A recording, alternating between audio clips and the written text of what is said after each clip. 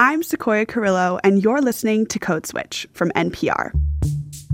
You might have heard my voice on the show before. I'm an assistant editor for the NPR education team, and I'm going to be guest hosting this episode while Jean's away.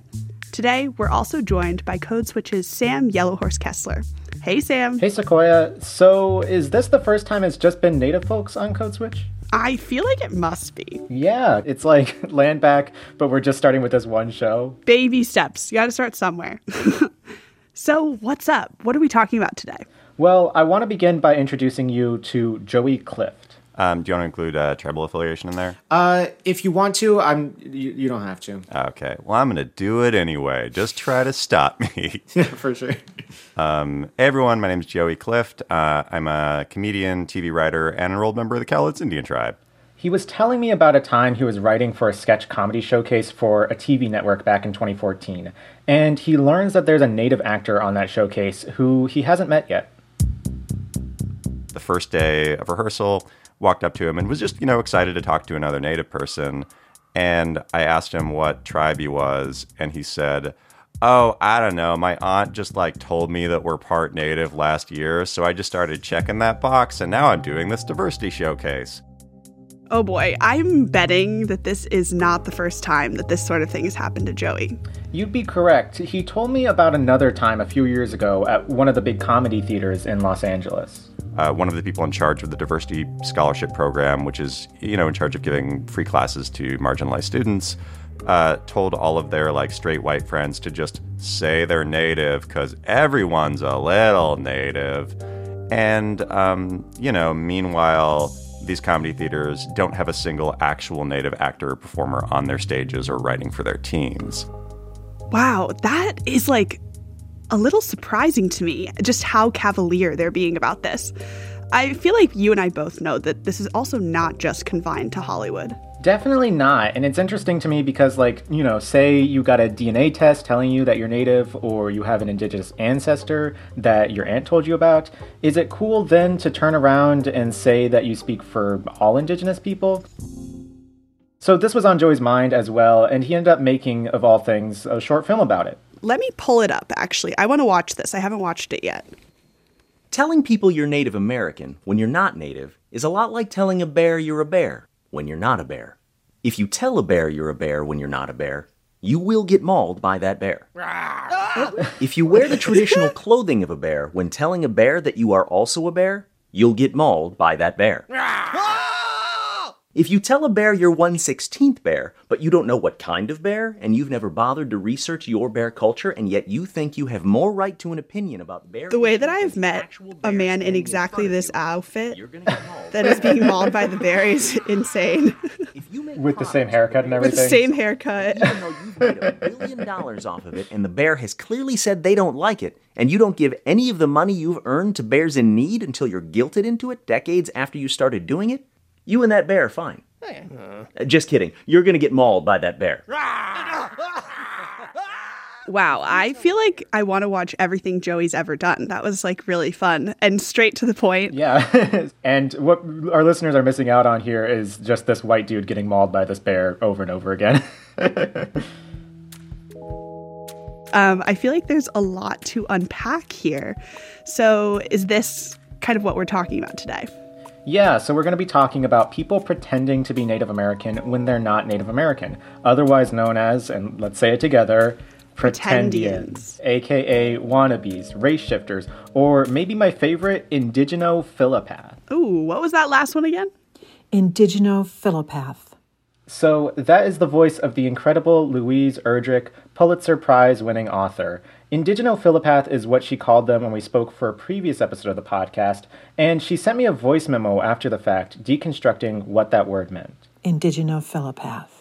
So that word adds to indigenous philo, which is Latin for love, and patho, as in pathos or pathology, which indicates a disease or suffering.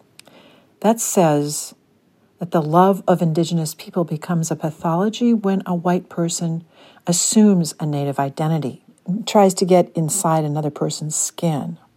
Indigeno-philopath. Indigenophilipath. So once you put Indigenophilipath.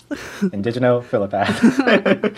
So once you put a name to it, you can start to see indigenophilipaths everywhere. I'm talking about politics with Elizabeth Warren. I'm talking about academia with Andrea Smith, who the New York Times did a whole story on about her allegedly false claims to tribal affiliation. And I'm also talking about literature with Joseph Boyden, a Canadian novelist with similar allegedly false claims. And those last two, by the way, dispute these allegations. And that's not even getting into movies and television with non-native people playing Indians on screen, like Johnny Depp in the role of Tonto. Prisoner on the train, the way Coyote stalks buffalo. After hunting 26 years, I had my prey. Until you interfere. And even as far back as that famous Crying Indian commercial about littering. Some people have a deep, abiding respect for the natural beauty that was once this country. And some people don't. You're telling me they couldn't get a real native for that? Yeah, the actor on that, Iron Eyes Cody, claimed to be Indian, but was in reality Sicilian. And the tear is fake too. How deep does this rabbit hole go? And of course, a whole lot of people in everyday life will make up a tribal identity too, you know, on job applications, college applications. And I feel like most Native people have met someone who, upon introducing themselves, will be like, oh, I'm 1/16 Cherokee or something like that. So I saw Joey's short film, thought it was hilarious, and I called him up and we talked about it. A friend of mine was posting on Facebook about a protest against the Washington, D.C. NFL team a few years ago. And somebody commented on the post saying something to the effect of, like, I just got my DNA test in the mail, and it turns out I'm 1/16th Indian, and I think the team name is fine. So everybody lay off. So basically, you made a short film just to rebut this one guy on Twitter. Yes, like most of my work, I made the short film out of spite. How's that Lizzo song go again, Sequoia? I just got my DNA test. Turns out I'm 2% Native American, and I think the football team name isn't offensive. Yeah, this is what our colleague Gene Demby would call sticky, because DNA is not all it takes to be Native American, but it's also not like there's a written exam either, you know?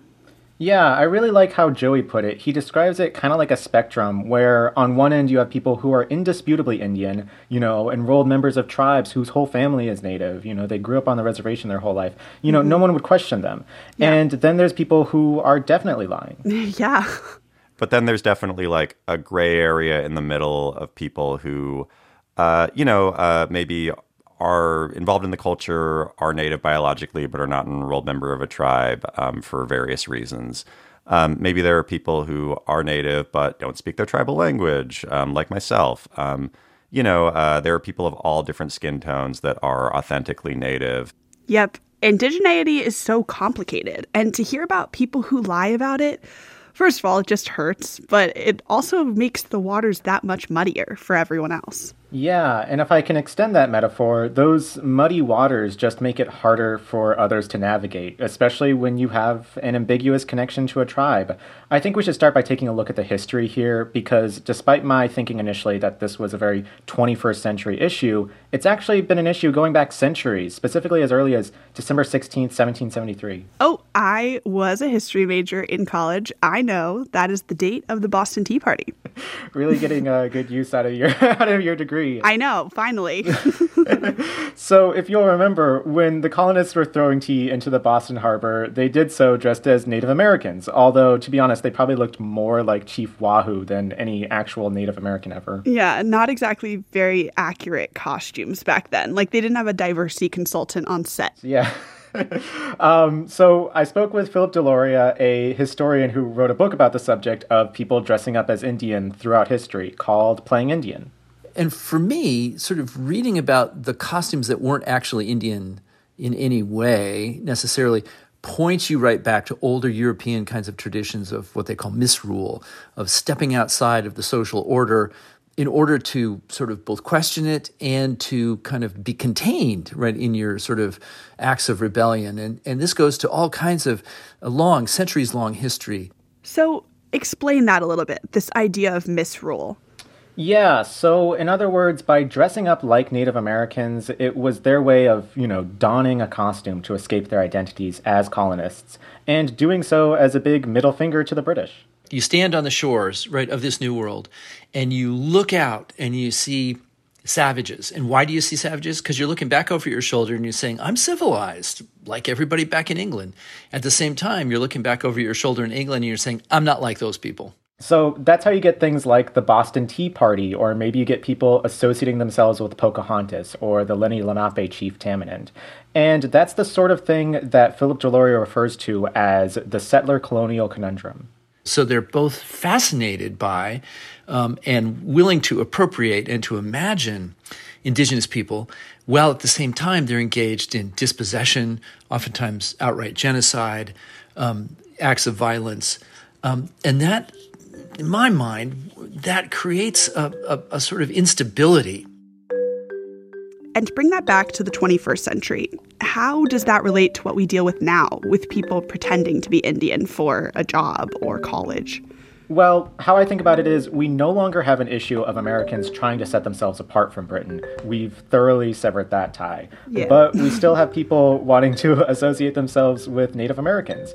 You know, this is something that has really become a larger phenomenon in the past half century. You know, according to the census, the Native American population in the U.S. has grown from 552,000 in 1960 to 9.7 million in 2020. Wow, that's like a huge increase. That's like over 1,600%. Yeah, exactly. So that kind of explosion simply cannot be chalked up to birth rates or immigration. More likely, it's people adopting a Native American identity that they did not claim previously. So I spoke with Cersei Sturm. She's a professor of anthropology at UT Austin, and she actually coined the term race shifters to broadly describe people changing how they identify.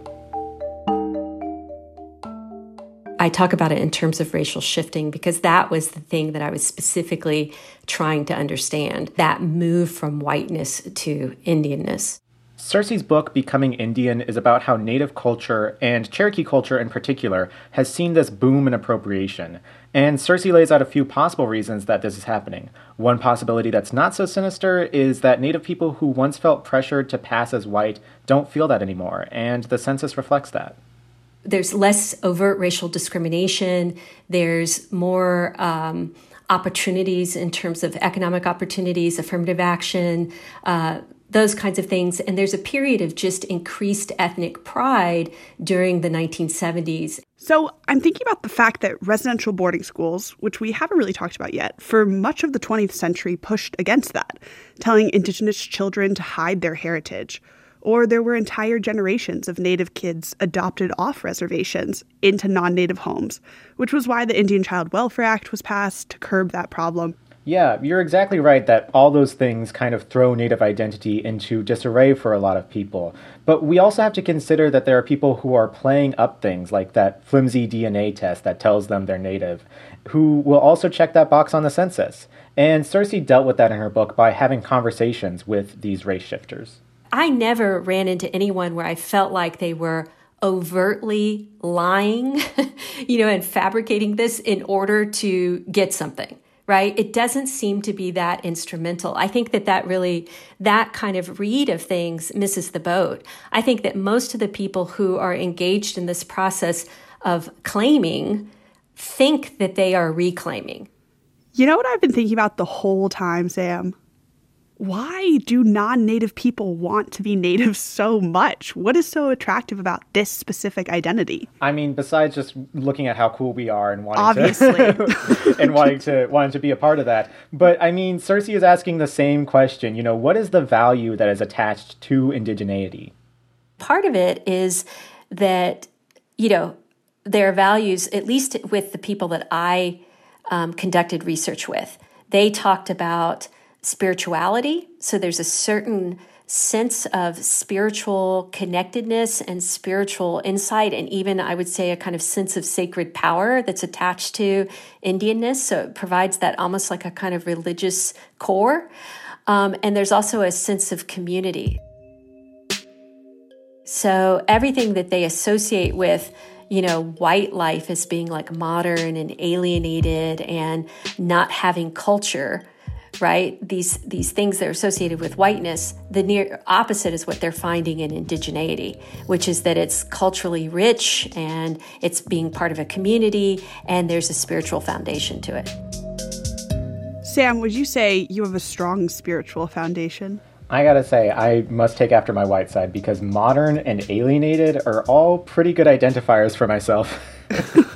But I do see what she's saying. Like, if you're white with 1/16th Indian ancestry, you might be compelled to play that up because it means that you're related to the people who are on the right side of history. I think there is a deep desire to disown complicity in the settler project. So this is Kim Tallbear. She's the author of the book Native American DNA and a professor at the University of Alberta. And a friend of the show. She's been on before. I think people don't want to feel the historical guilt for living on stolen land. And I'm not saying they are obviously or explicitly thinking these things. I think a lot of this stuff is subconscious. She says there's something else going on here too, which echoes what Sturm was saying. I also think there's this kind of romanticization of Native people, right? A romanticization of that history.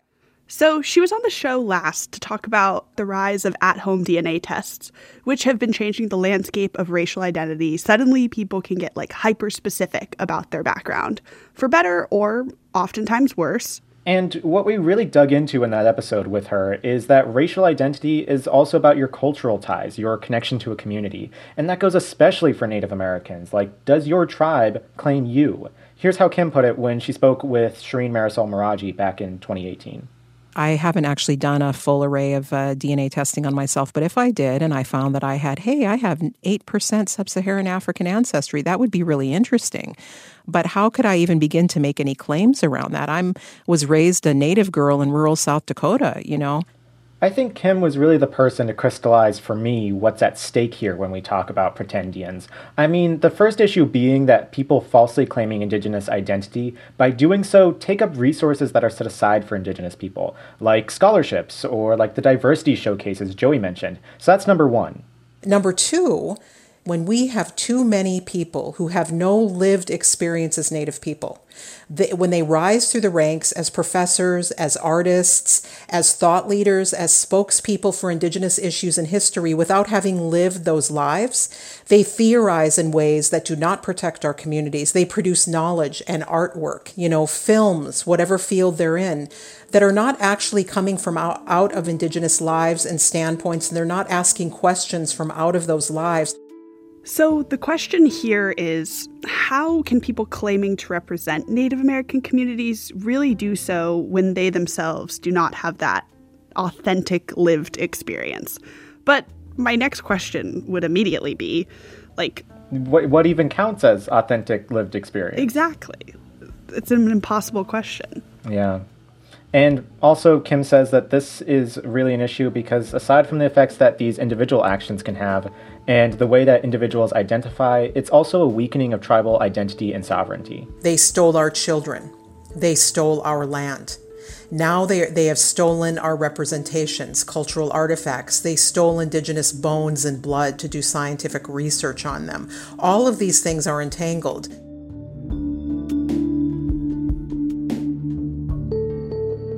So, Sam, we've got a lot more to unpack here. We're going to head to a break soon, but what's on the other side?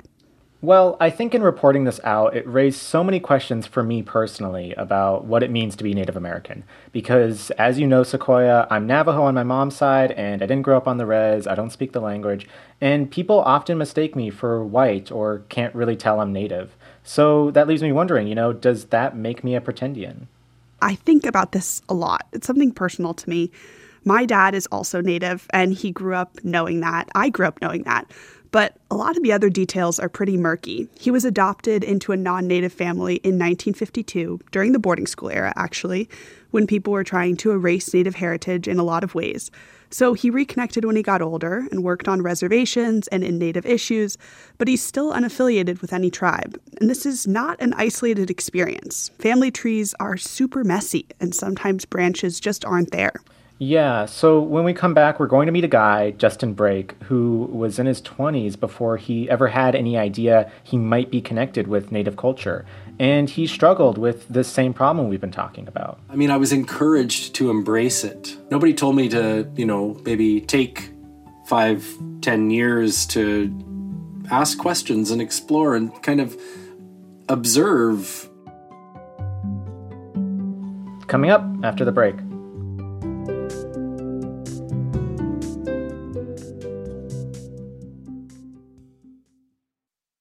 This message comes from NPR sponsor Yogi Tea. We know that sometimes finding a moment for yourself isn't so simple, but self-care doesn't have to be complicated. In fact, it can be as simple as brewing yourself a warm, comforting cup of Yogi Honey Lavender Stress Relief Tea. With soothing aromatics like lavender, chamomile, and lemon balm, this relaxing herbal tea blend encourages you to take a moment to pause, step away from the chaos of the day, and sip your way to a more stress-free state of mind. Support your well-being with Yogi Tea. Sequoia. Sam. Code Switch. So Sam, we were just talking about how deep and difficult the struggle to find your place in Native culture and your own identity is, and that you met a guy who actually went through this process himself? Yeah, he actually wrote an essay about his identity for this magazine called Maisonneuve. Let's let him introduce himself.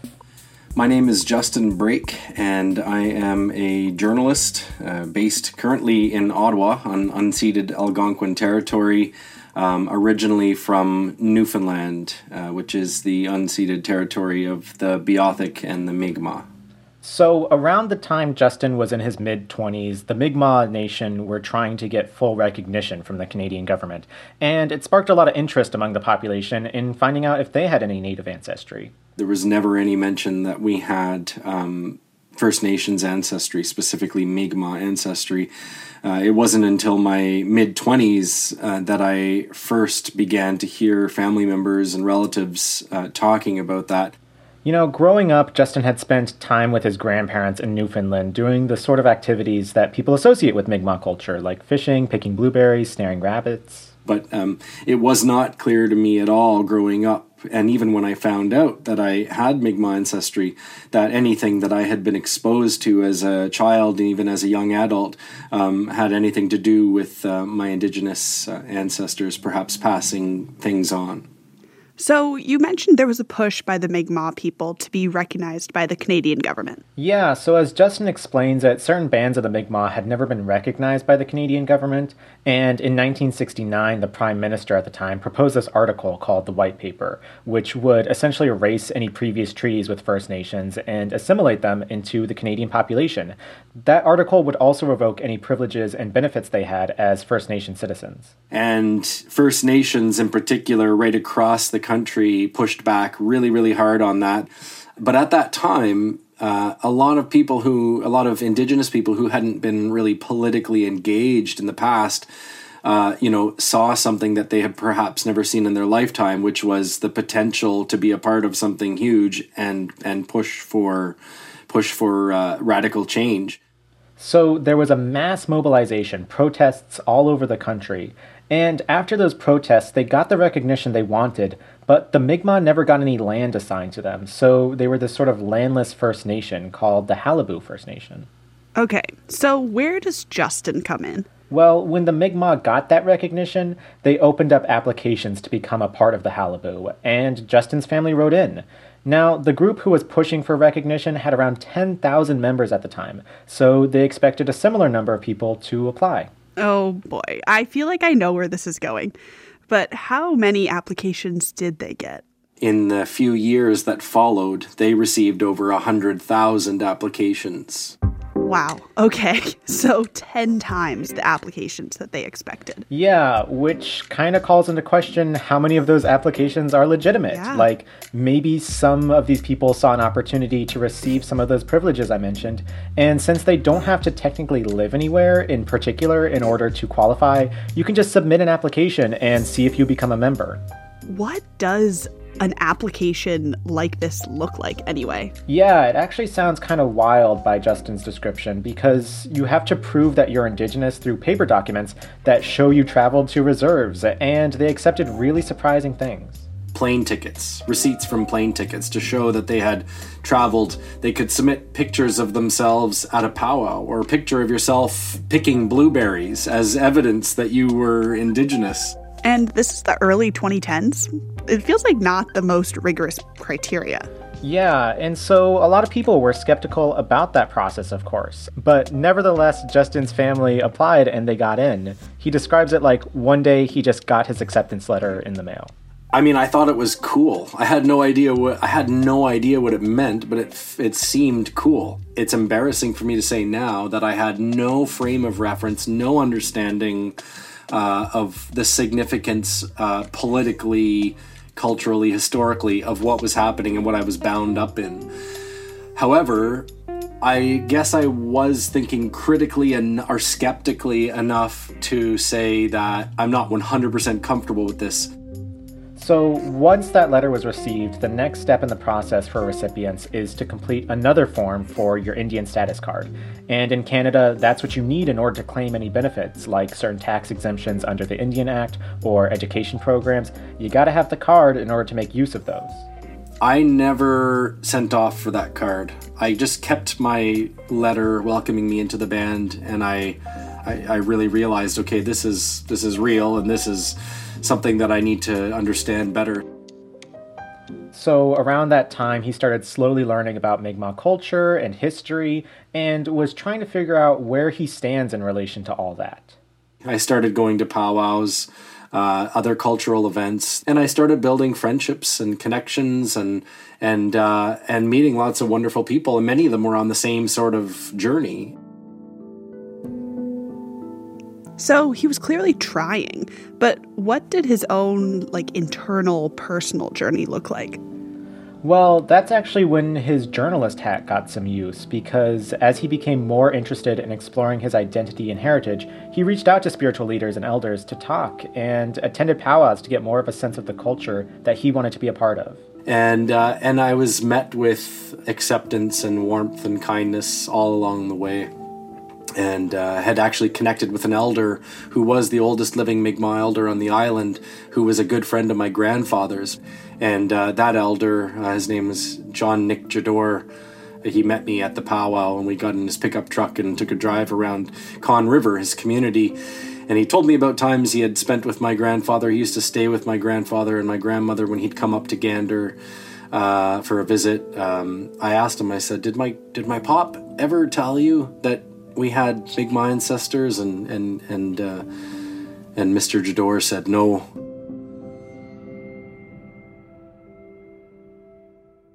So he took it seriously, obviously. He's trying to reconnect, but that tie there to his ancestry, it sounds like it's buried pretty deep. Yeah, and you can see he's trying his best to reconstitute that with the support of the Mi'kmaq. And it's difficult, At the same time, there's these big news stories of people claiming to be Native who couldn't back that up. So these questions about what it means to call yourself Indigenous are swirling around Justin's head and changing how he initially thought about this when he first received that letter. I mean, I was encouraged to embrace it. Nobody told me to, maybe take 5-10 years to ask questions and explore and kind of observe. I started to think a little bit more critically and hear different perspectives, and it made me start to feel more uncomfortable, more unsettled. And but I accepted. I think I quickly realized that's how I should be feeling. So I guess I want to pause here and say, if I can make a judgment call, Justin is doing everything right. He's thinking about what it means to claim a certain identity and speaking with people about indigeneity. Totally. And this path looks different for everyone. Not everyone has access to elders to speak with, or Justin's privileges as a journalist to be embedded in discussions about race and Indigenous communities. And also, it sounds like his family had a particular tie to his Indigenous ancestors. Like I said, everyone's family tree is messy and complicated, and not always cut and dried. Exactly. And so he's kind of taking all of this into account, his discussions with elders, with new friends, with family, and thinking about his own feelings of responsibility and how he identifies. And he came to this conclusion. But at some point I had to accept that if I'm being 100% honest with myself, if I'm really looking for answers here, I have to accept the possibility that I'm going to land on no, I'm not Mi'kmaq, and no, I don't have a right to claim a Mi'kmaq identity. So after all that, he decided he couldn't call himself Mi'kmaq. Yeah, and I guess that's why his story stood out to me, because I think most people, who have a legitimate claim to the heritage, already have citizenship in a First Nation, and having been accepted into the community, they would have done otherwise. How did that decision sit with him, especially after having spent all this time thinking about it? Well, he told me he doesn't regret taking the time to get to know this community better. He says he's made some friends along the way, but he also believes this isn't an open and shut sort of story. He's leaving with some things unanswered. I think that the experience of fundamentally questioning who you are, not just in terms of ancestry and Indigenous identity, but this has prompted like an even deeper ongoing reflection. And the journey is nowhere near over. I guess in talking through this with people, I realize there will never be any sort of crystal clear method to determine whether someone is Indigenous or Pretendian or not. But I think I learned that identity can be about genetics, heritage, and relations just as much as it can be about your experience and your truth. It's all these things and none of them. Right. And we've been nodding to the fact that colonialism is really what introduced a lot of these issues. Whether it's stuff like the Dawes Act and blood quantum, which we've talked about on the show before, or Indian boarding schools, which deliberately stripped generations of Native Americans of their culture. The burden shouldn't fall on the individual. And what Justin's story really proves, I think, is that in order to be a part of a community, you don't necessarily have to be a part of the tribe. There's other ways to appreciate and engage with Native culture without necessarily claiming an identity that's not your own. Here's how he put it. The individual identity is not what's important. The collective well-being is what's important. And so it is the epitome, I think, of white privilege to be able to get your hands on documents that show that you have an Indigenous ancestor and suddenly say, that makes me Indigenous. That's very dangerous, and it's not something that I'm interested in being a part of. And but I do have compassion because every family and every community story is different. And I know that there are a lot of people like me who never want to do any harm and who are bound up in the exact same struggle and journey of questioning. And that's our show. You can find more on our website, npr.org/codeswitch. And we want to hear your honest feedback on our podcast, so go to npr.org/podcast survey to fill out an anonymous survey. We promise we don't take any of your personal information. It just takes a few minutes, and it really helps us out. Check out the link in our episode notes as well. This episode was produced by yours truly, Sam Yellowhorse Kessler, and edited by Steve Drummond and Leah Danella. Shout out to the rest of the Code Switch fam: Karen Grigsby Bates, Christina Kala, Kumari Devarajan, Jess Kung, Alyssa Jung Perry, and Summer Tamad. Our art director is L.A. Johnson. Our intern is Nathan Pugh. We also had help from our previous intern, Carmen Molina Acosta, and special thanks to Christine Trudeau. And shout out as well to the people we spoke to for this story: Justin Brake, Joey Clift, Philip J. Deloria, Kevin Noble-Maillard, Cersei Sturm, and Kim Tallbear. You can find Justin's original essay about his story in the summer 2021 edition of Maisonneuve. We'll include a link in our show notes. I'm Sequoia Carrillo. And I'm Sam Yellowhorse Kessler. Bye, y'all. Take it easy.